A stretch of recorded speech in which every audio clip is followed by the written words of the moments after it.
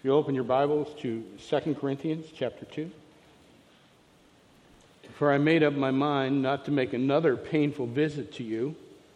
For if I cause you pain, who is there to make me glad but the one whom I have pained? And I wrote as I did, so that when I came I might not suffer pain from those who should have made me rejoice, for I felt sure of all of you that my joy would be the joy of you all.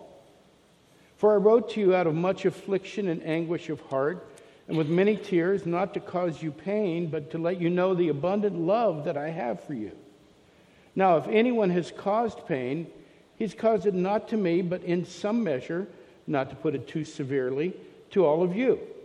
For such a one, this punishment by the majority is enough. So you should rather turn to forgive and comfort him, or he may be overwhelmed by excessive sorrow. So I beg you to reaffirm your love for him. For this is why I wrote, that I might test you and know whether you are obedient in everything. Anyone whom you forgive, I also forgive. Indeed, what I have forgiven, if I have forgiven anything, has been for your sake in the presence of Christ, so that we would not be outwitted by Satan.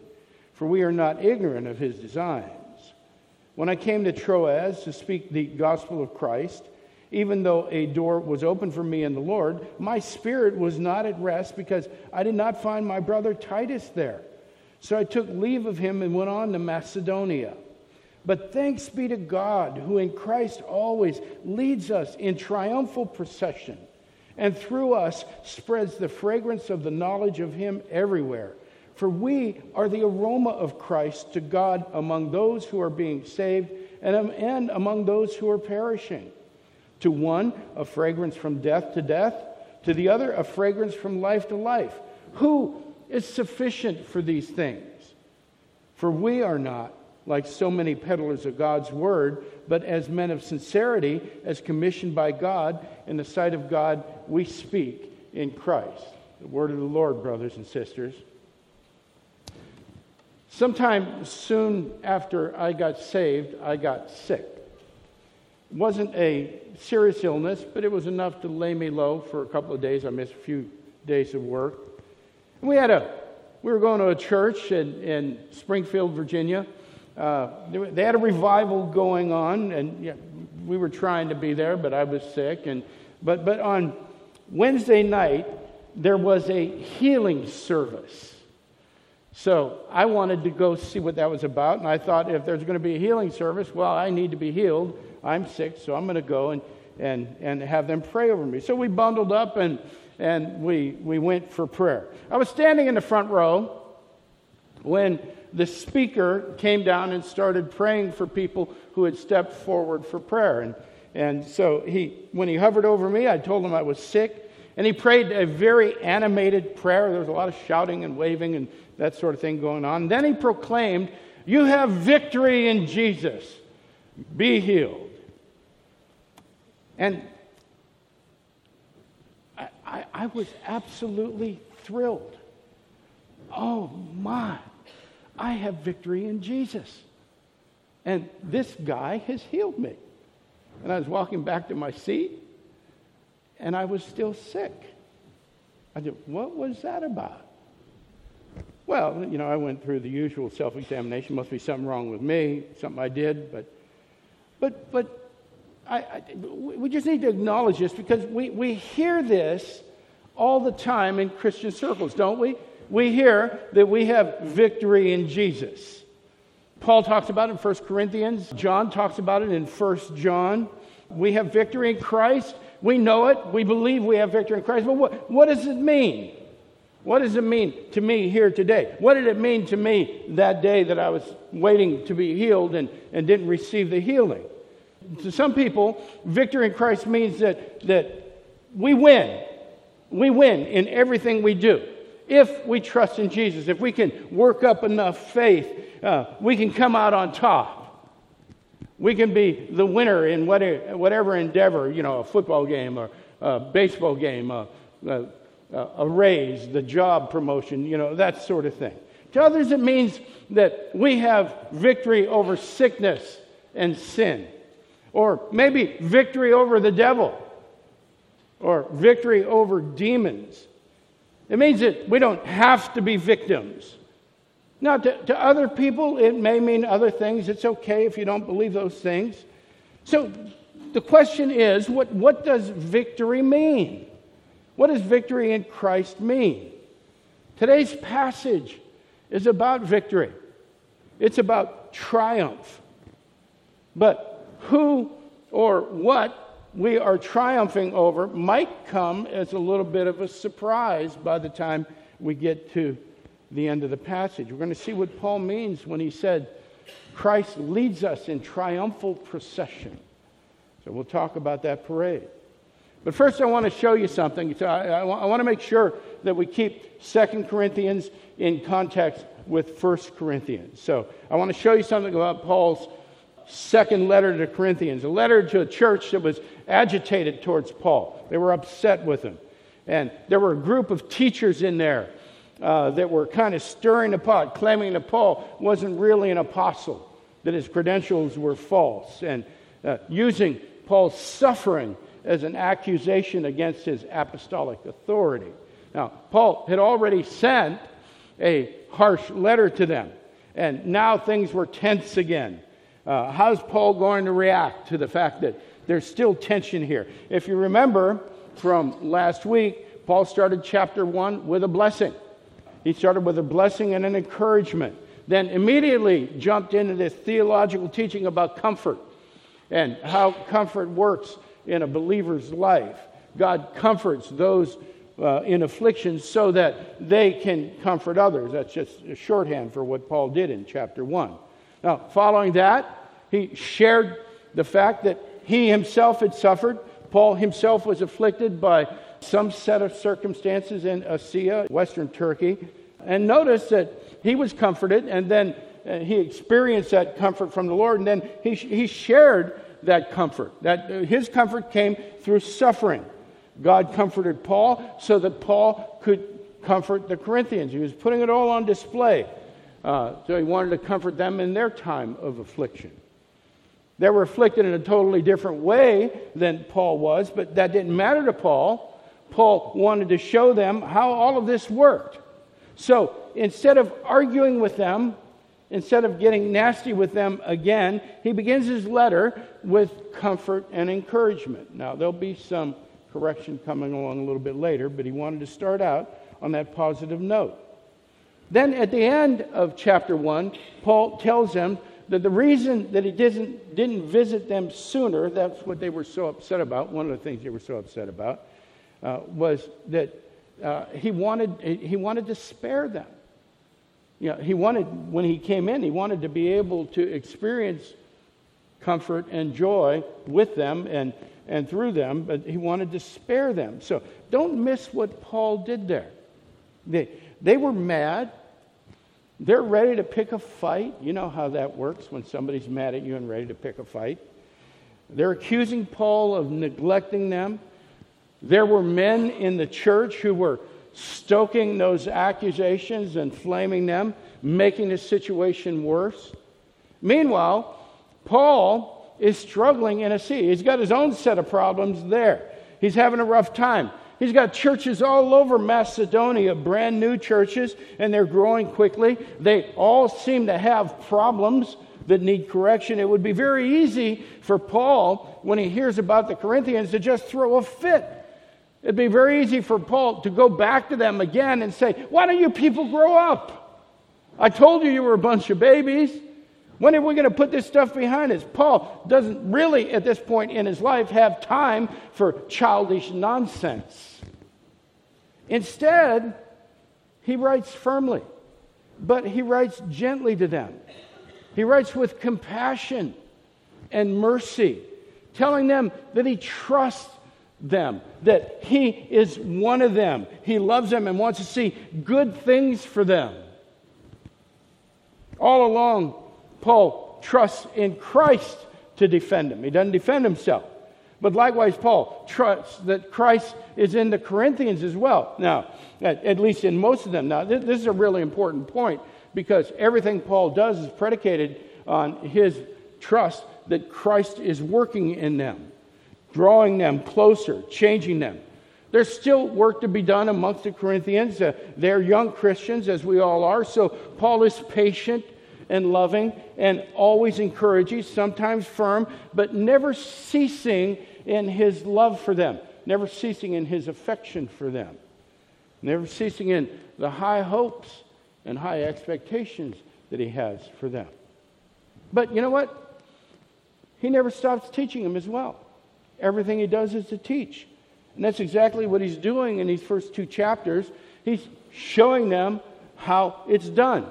Paul might as well walk through Corinth with a sandwich board on, with messages on either side saying, you want to see how to handle a godly conflict? Watch me. Watch me as I point to Christ. Watch me as I walk out those things that I've been teaching you. Watch me as I put on display Christ in me. Paul just gave the Corinthians a case study in how a minister, a messenger of the gospel, should minister comfort to those around him. And Paul's just getting started. He's just getting revved up. Paul's going to amp up this lesson now. He's going to increase the intensity and take them even deeper. He's going to give them an opportunity to show him that they get it, that they understand what he's saying.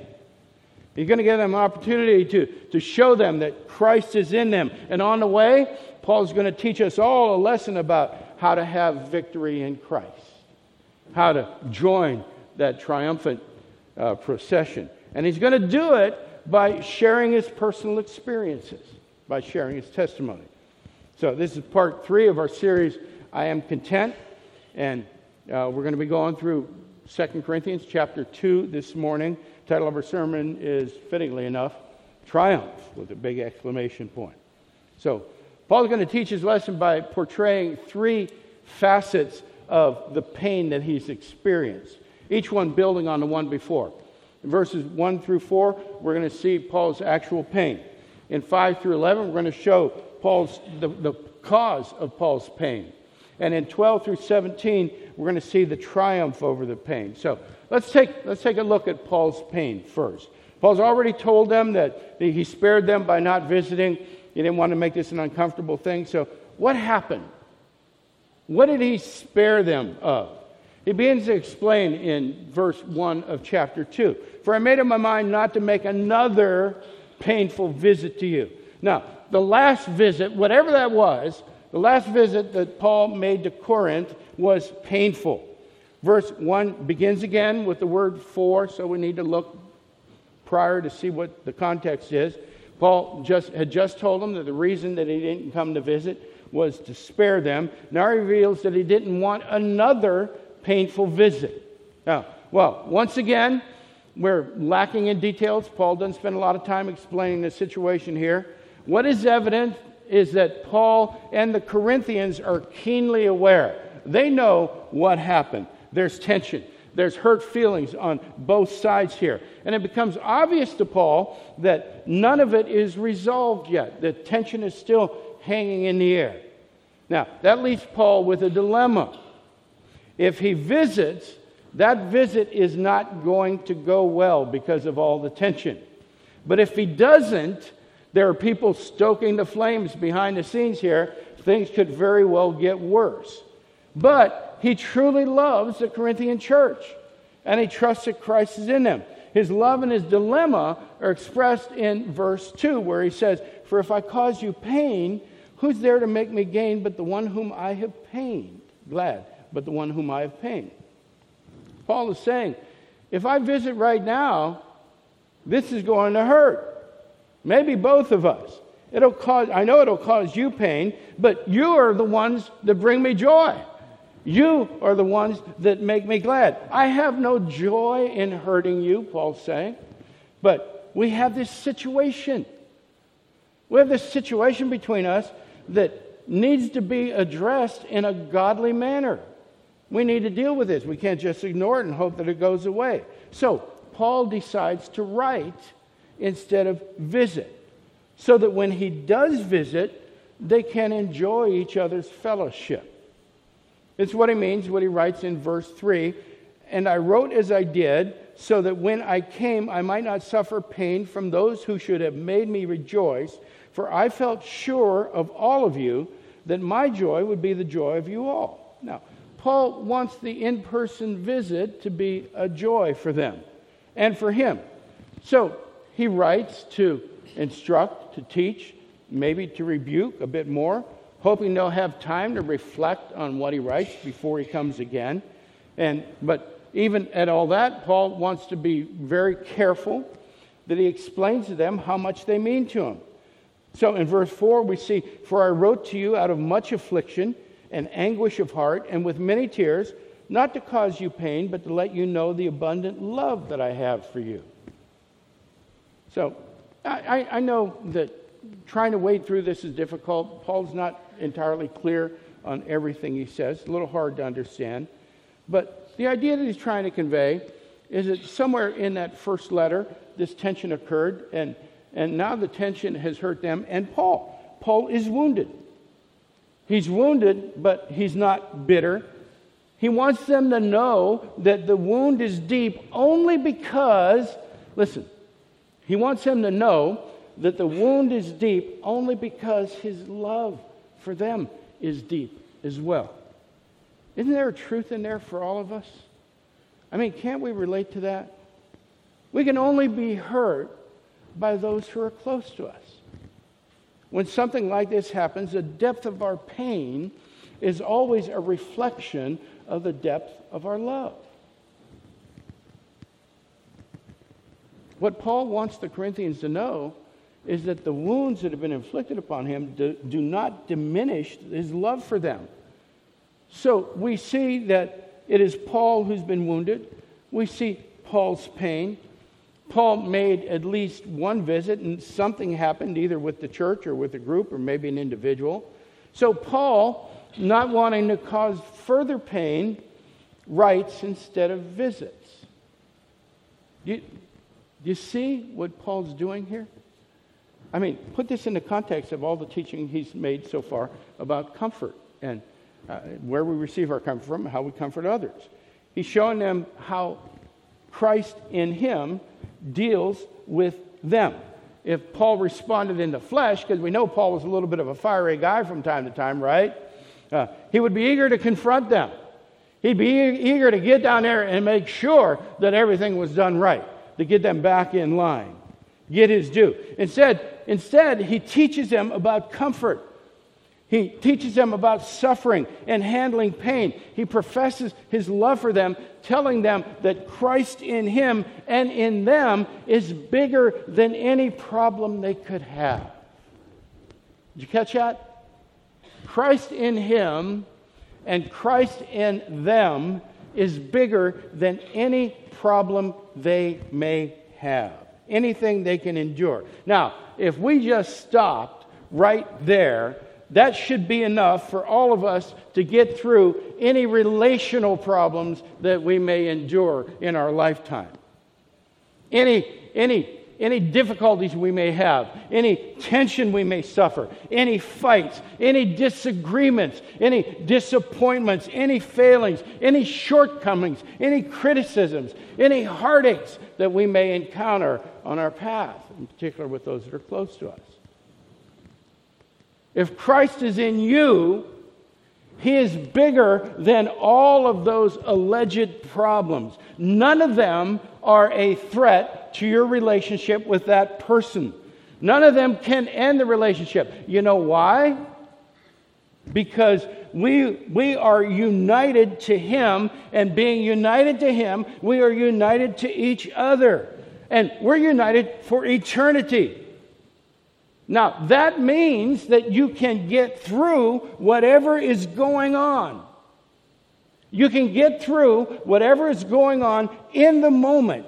You can get through the moment because you have the promise of eternity. Did you catch that? The only thing that can happen, the only thing that can cause that some hesitation is that you decide to set your eyes on the moment. And to do that, you have to ignore eternity. You can make up your mind to be so centered on what you want, what you expect right now, that you completely miss what God has planned for you, the blessings that God has planned for you in the long run. It doesn't mean you lose eternity. It just means that the moment that you're focusing on is going to be a lot harder than it has to be. We need to be willing to sacrifice those things we expect out of this moment for the promise of glory in eternity, for the promise of unity we have.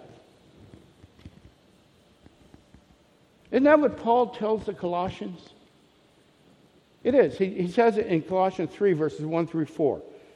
If then you have been raised with Christ, seek the things that are above, where Christ is, seated at the right hand of God. Set your minds on things that are above, not on things that are on earth.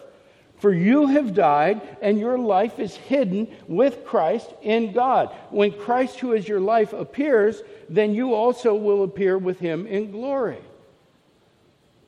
Paul just lays it out succinctly. Look at eternity, not the moment. So in his dealings with the Corinthian church, Paul has set his eyes on eternity and refuses to allow whatever has transpired to rob him of the joy of knowing that he and the Corinthians are united in Christ. Paul's pain is secondary to his union with Christ. Let me say that again. Paul's pain is secondary to his union with Christ. He's willing to put it on the back burner and focus on being united with Christ and with his brothers and sisters. So that means that his pain is secondary to his union with Christ and with the Corinthian church. So Paul's teaching continues with the second facet of his pain, the cause of it. Now, Paul's going to go into a bit more detail, not a whole lot, but watch carefully. He still only gives enough information for us to understand what's going on and to ground the lesson that he's trying to teach him. He doesn't go into a lot of the gory details. Verse 5. Now, if anyone has caused pain, he has caused it not to me, but in some measure, not to put it too severely, to all of you.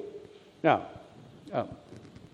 what Paul is saying here is, well, I know that I've caused some pain. You know that I've experienced some pain. But when the pain that comes to me comes to all of us. He's talking about his union in Christ. We'll get to that in a second. A lot of biblical scholars believe that Paul's talking about the sinner in 1 Corinthians 5. You can check that later on. There was a man in the Corinthian church that was living with his father's wife. And Paul instructed the church to disfellowship that man.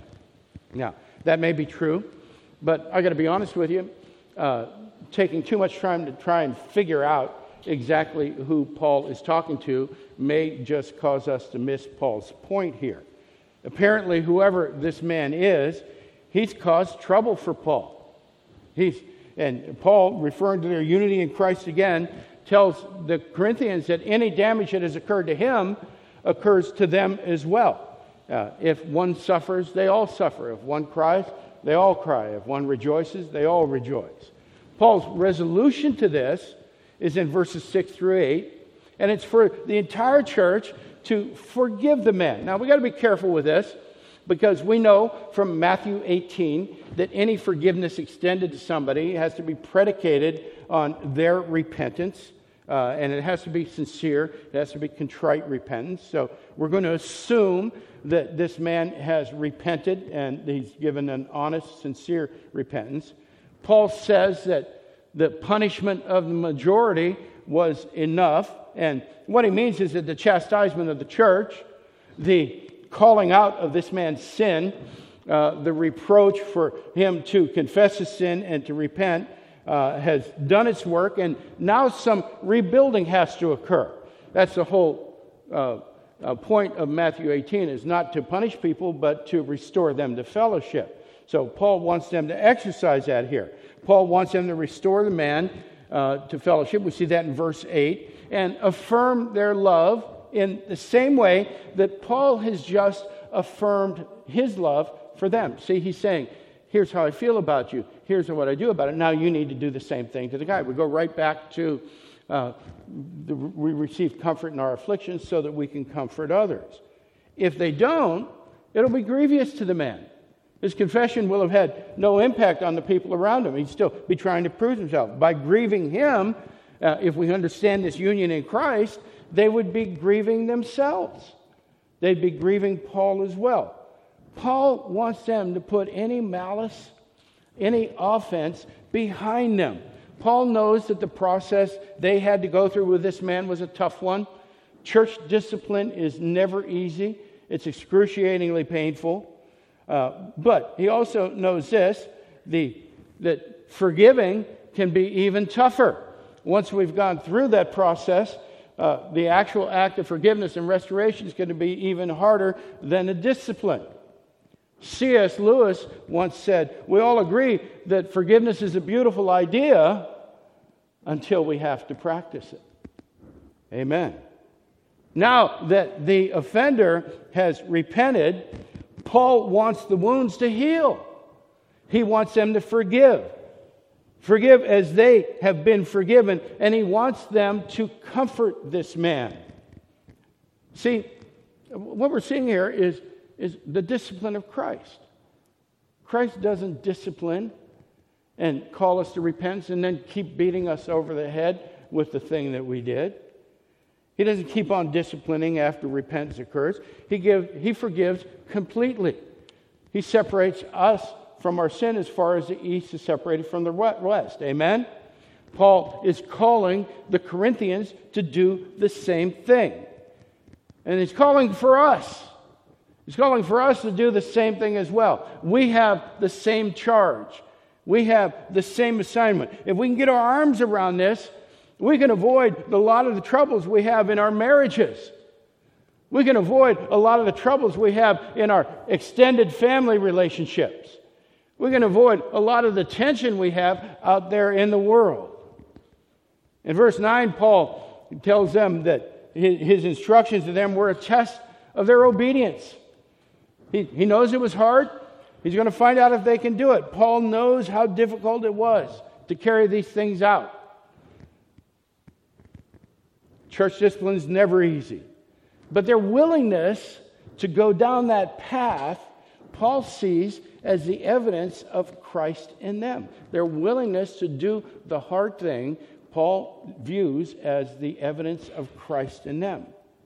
Now, in verse 10, Paul not only supports them in their forgiveness, but he forgives as well. Now, why would Paul do that if they were hurt? Well, again, it's a reference to the union they all have in Christ. Paul forgives a man for anything he may have done to hurt Paul, because in hurting the church, he would have hurt Paul as well. So this man, and perhaps those around him, had caused trouble for Paul. It actually brought him to tears. But Paul decides to do exactly what he's asking the church to do, to forgive and embrace the man as a way of evidencing Christ in him. So forgiveness, listen, forgiveness diffuses the cause of Paul's pain. Paul's forgiveness diffuses the cause of Paul's pain. And now that pain is no longer a factor in Paul's relationship with this man, no longer a factor in Paul's relationship with the Corinthian church. Paul does it for the sake of the church, to be a good example to them, and does it in the presence of Christ, who will be his witness and his judge. So in verse 11, we see that he does it so that we would not be outwitted by Satan. For we're not ignorant of his designs. Well, what does Paul mean by that? Well, Paul knows that the enemy can use any lack of forgiveness, any bitterness that is growing in the hearts of these people, the bitterness that follows unforgiveness, to drive a wedge deeper into those relationships. And we've had these experiences, haven't we? People who were bitter with us, that are unforgiving, a wedge drives deeper in. Perhaps we've been bitter with somebody and unforgiving. A wedge drives deeper into that relationship. It would be so easy for those folks to hang on to their hurt feelings, to hang on to their disappointments, to stroke them, to nurture them, to take them out and show everybody how grandly they had been damaged until that bitterness grows into outright hatred. Bitterness can do that. We know this is true. It can fester. It can broil just underneath the surface until it becomes malignant and begins to eat us up from the inside out. You see, that's the battle. The bitterness we have doesn't damage the other person. It hurts us. I've had this battle before. I'm sure some of you have had it as well. Once I was hurt deeply by somebody who was very close to me. And when it first happened, I prayed for that man who hurt me. My prayers went something like this. Oh God, show him who was right. Vindicate me. Oh, I waited for that day that he would come crawling on and he said, forgive me, I've hurt you, John.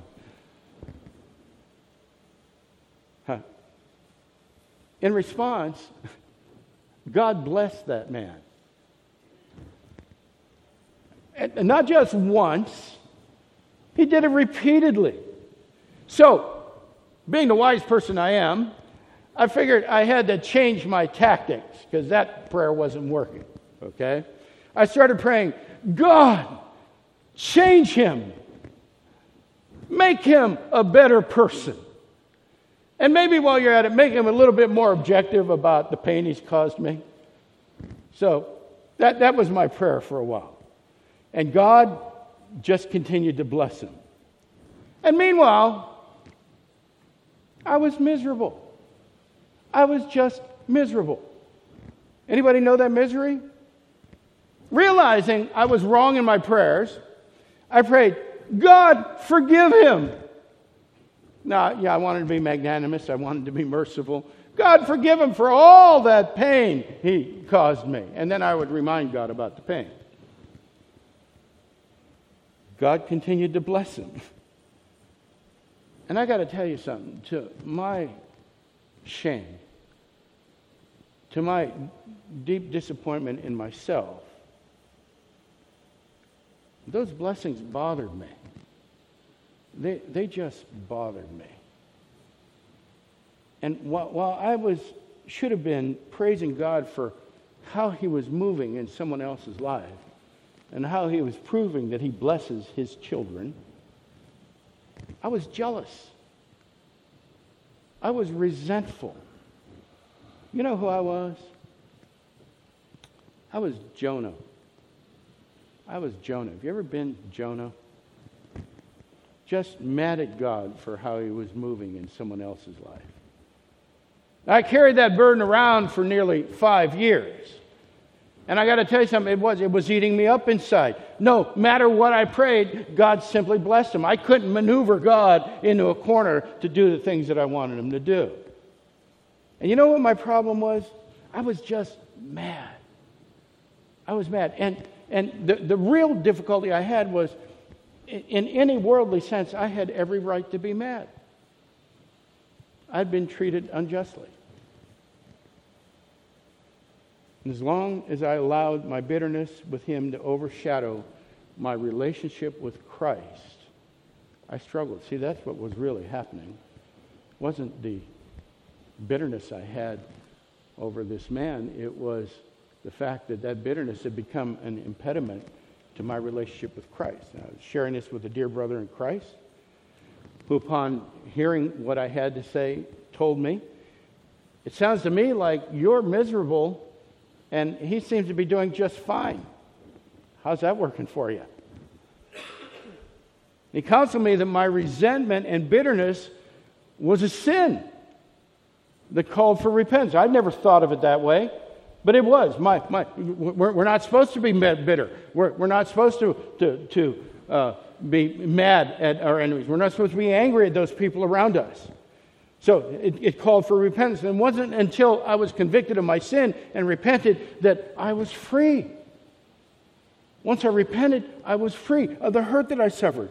I had to ask God to forgive me, not him. I had to repent of my lack of forgiveness. And once that window opened, once I saw that, I was shattered by the arrogance that I had shown. I was a recipient of amazing, saving grace, and here I was withholding it from someone else. It was a moment of crystal clarity for me. And a moment that I now look back on and see as a moment of God's grace extended towards me, because that was standing between me and him. God was saying, do you see what this is doing to you? Can we get this out of the way so we can go deeper? My Father in heaven wanted good things for me, even if they were hard. He was drawing me closer, and I was trying as hard as I could to resist him. You ever been there? You ever experienced something like that? Have you ever been so fixated on self-justification that you miss the opportunity to give God praise and thanks? Have you ever been so filled with bitterness and disappointment that you miss the blessings that God has for you? I thank God for his patience. I wanted him to smite my friend, and everything I'd done had deserved being smitten myself. Paul gets this. It's what he's trying to teach the Corinthians. He rolls it out, and as he rolls it out, he uses personal experience to demonstrate our third facet of Paul's pain, triumph over the pain. He starts by describing his trip to Macedonia. When I came to Troas to preach the gospel of Christ, even though a door was open for me in the Lord, Paul had this opportunity to preach in Troas. Now that's in Asia, the western part of Turkey. We know Paul was concerned and in tears about the letter that he had sent. And so we're just assuming that letter is the letter to 1 Corinthians. But Paul sent Titus to deliver the letter to Corinth and had hoped that Titus would meet him in Troas with good news about how the letter was received in Corinth. So we have a door was opened for me in the Lord, my spirit was not at rest because I did not find my brother Titus there. So I took leave of them and went on to Macedonia. Now, Paul's on pins and needles. He wants to know what's going on. He doesn't have a clue. He's apprehensive about what the Corinthians will think and what will say. Not because he's nervous about how he's viewed, but because he loves them. And he wants to see them come under correction. So he's disappointed that Titus didn't show up where he thought he would show up. He's expecting the worst at this point, and he's so distracted that he's having a hard time preaching the gospel. He's so consumed with this that he can't do what he's called to do. So it's in the autumn of the year. If Titus is going to come back, he would not have taken a boat across the sea. The seas weren't safe then. Titus would have gone north through Athens and then across Macedonia and down into Asia, down into Turkey. So Paul decides to head north and to go to Macedonia, hoping that maybe he'll run into Titus somewhere along the way. So we see Paul's anxiety, we see his apprehension, but what we need to see here is how Paul handles his anxiety. Look at how he deals with his disappointment. Look at how he deals with his dashed expectations. Look at how he deals with the doubt he has about what's going on. But thanks be to God, he says in verse 14, who in Christ always leads us in triumphal procession, and through us spreads the fragrance of the knowledge of him everywhere. This is absolutely beautiful. Paul gives thanks. He's anxious. He's nervous. He's He longs for good news from Corinth. He's not receiving it. And Paul stops and gives thanks to God, who in Jesus Christ leads us in triumphal procession. Christ leads Paul in a victory march. Think about that for a second. Paul probably didn't feel very victorious. Paul didn't feel very much like he was triumphing over this situation. We need to see the image that Paul's presenting here as well.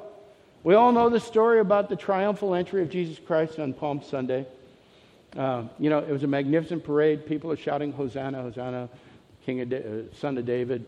They're laying palms. His followers are behind him. The people who had just seen him raise Lazarus from the dead are following him into Jerusalem. And although that one was a bit misdirected, it's a great picture of what Paul's trying to show us. Jesus leading his children in this regal victory march, his fragrance drifting behind him, and eventually landing upon those who are following him and celebrating him, saturating them until it begins to flow from them as well, filling everywhere they walk, everywhere they go, filling them with the sweetness and the love of Jesus Christ. You can see this flowing in waves from Jesus Christ onto his followers and from his followers into the community behind him. And the followers are us. The followers are the church. The followers are you and me. If we call upon Jesus Christ as Lord and Savior, it's us. If you call upon Jesus as your Lord and Savior, you are in that magnificent parade. You are in that triumphal procession, following Christ, his aroma falling on you and eventually going through you. Yes, indeed, in Christ there is victory. And Paul experiences this victory no matter where he is. Catch this. No matter where he is, no matter what he's going through, no matter how he feels about the situation, anxious, disappointed, hurt, depressed, he may feel like a failure. Paul disregards all that and embraces the truth that he has in Christ. And in so doing, he spreads the knowledge of who Christ is everywhere he goes like a sweet aroma. I had an aunt who was born and raised in Johannesburg, South Africa. She was an elegant lady. The way she dressed, the way she carried herself, the way she sat. I remember how elegant and refined she was. But the thing I remember most about her was her perfume. And to this day, I couldn't tell you what scent it was, but I remember the perfume. And it was an incredible perfume because it had a strong presence in the room without being overwhelming. You know how some people wear too much perfume and you're like, whoa, give it a break. Okay? This was just this delicate presence of her in the room. And whenever she was nearby, you could tell she was nearby because you would get the scent of her perfume. It was never vague, always lingering in the air, a gentle reminder that she was near. You see, that's how Paul sees us, brothers and sisters. That's an aroma of Christ, a reminder of his presence. And it's not in what happens to us that aroma rises up, but in how we handle what happens to us. There's where our witness is. If we are this scent of Christ everywhere we go, his aroma will rise up on us no matter what our circumstances are. That's what Paul's trying to tell him. For we are in verse 15, for we are the aroma of Christ to God among those who are being saved and among those who are perishing, to one a fragrance from death to death, to the other a fragrance from life to life. Who's sufficient for these things? We bear the promise of life to those who believe in Christ. But we also bear the promise of judgment to those who reject him. Paul wants to know who can possibly do this. Who can be the aroma of Christ? Who can be the fragrance of life and death? For we are not, in verse 17, for we are not, like so many, peddlers of God's word, but as men of sincerity, as commissioned by God, in the sight of God, we speak in Christ. He's saying, certainly not those who are causing strife in the church. They're not the aroma of Christ.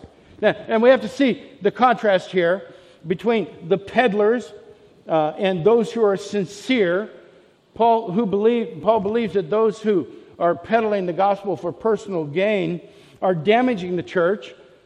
Believes that they're hindering the gospel. They're not merely another group of people that just kind of disagrees with some of Paul's positions. They are false teachers. They are wolves among the sheep.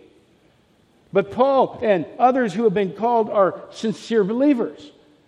They're the faithful ones, sent by God, watched over by Him, judged by Him. And we can tell that because they live and speak for Christ.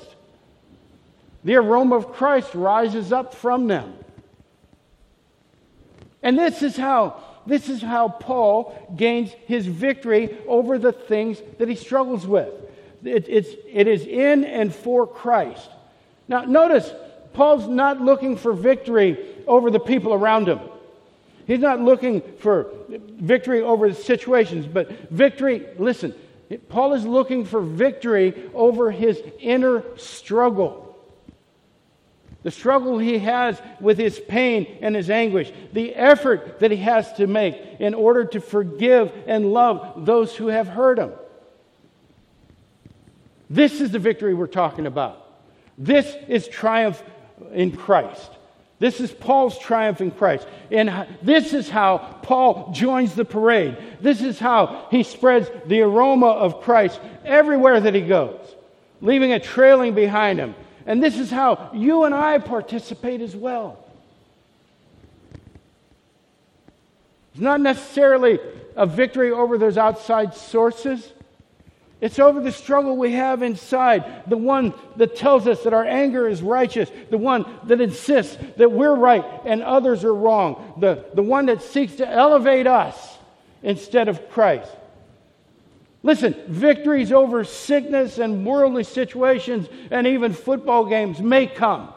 They may come, but they are never, ever guaranteed. The victory that you and I are guaranteed is over ourselves. It is over the inclinations of our flesh. It is over the draw of who we were, pulling us away from God, from who God is making us into. God is reshaping us, conforming us to His image. But we want to go back. How do we gain that victory? We trust in Christ. We remind ourselves that He's watching.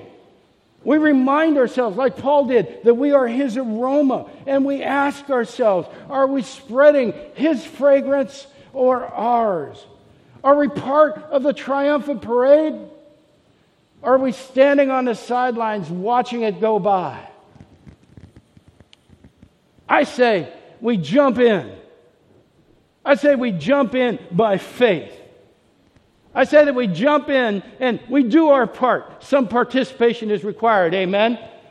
We do the best we can to represent Him.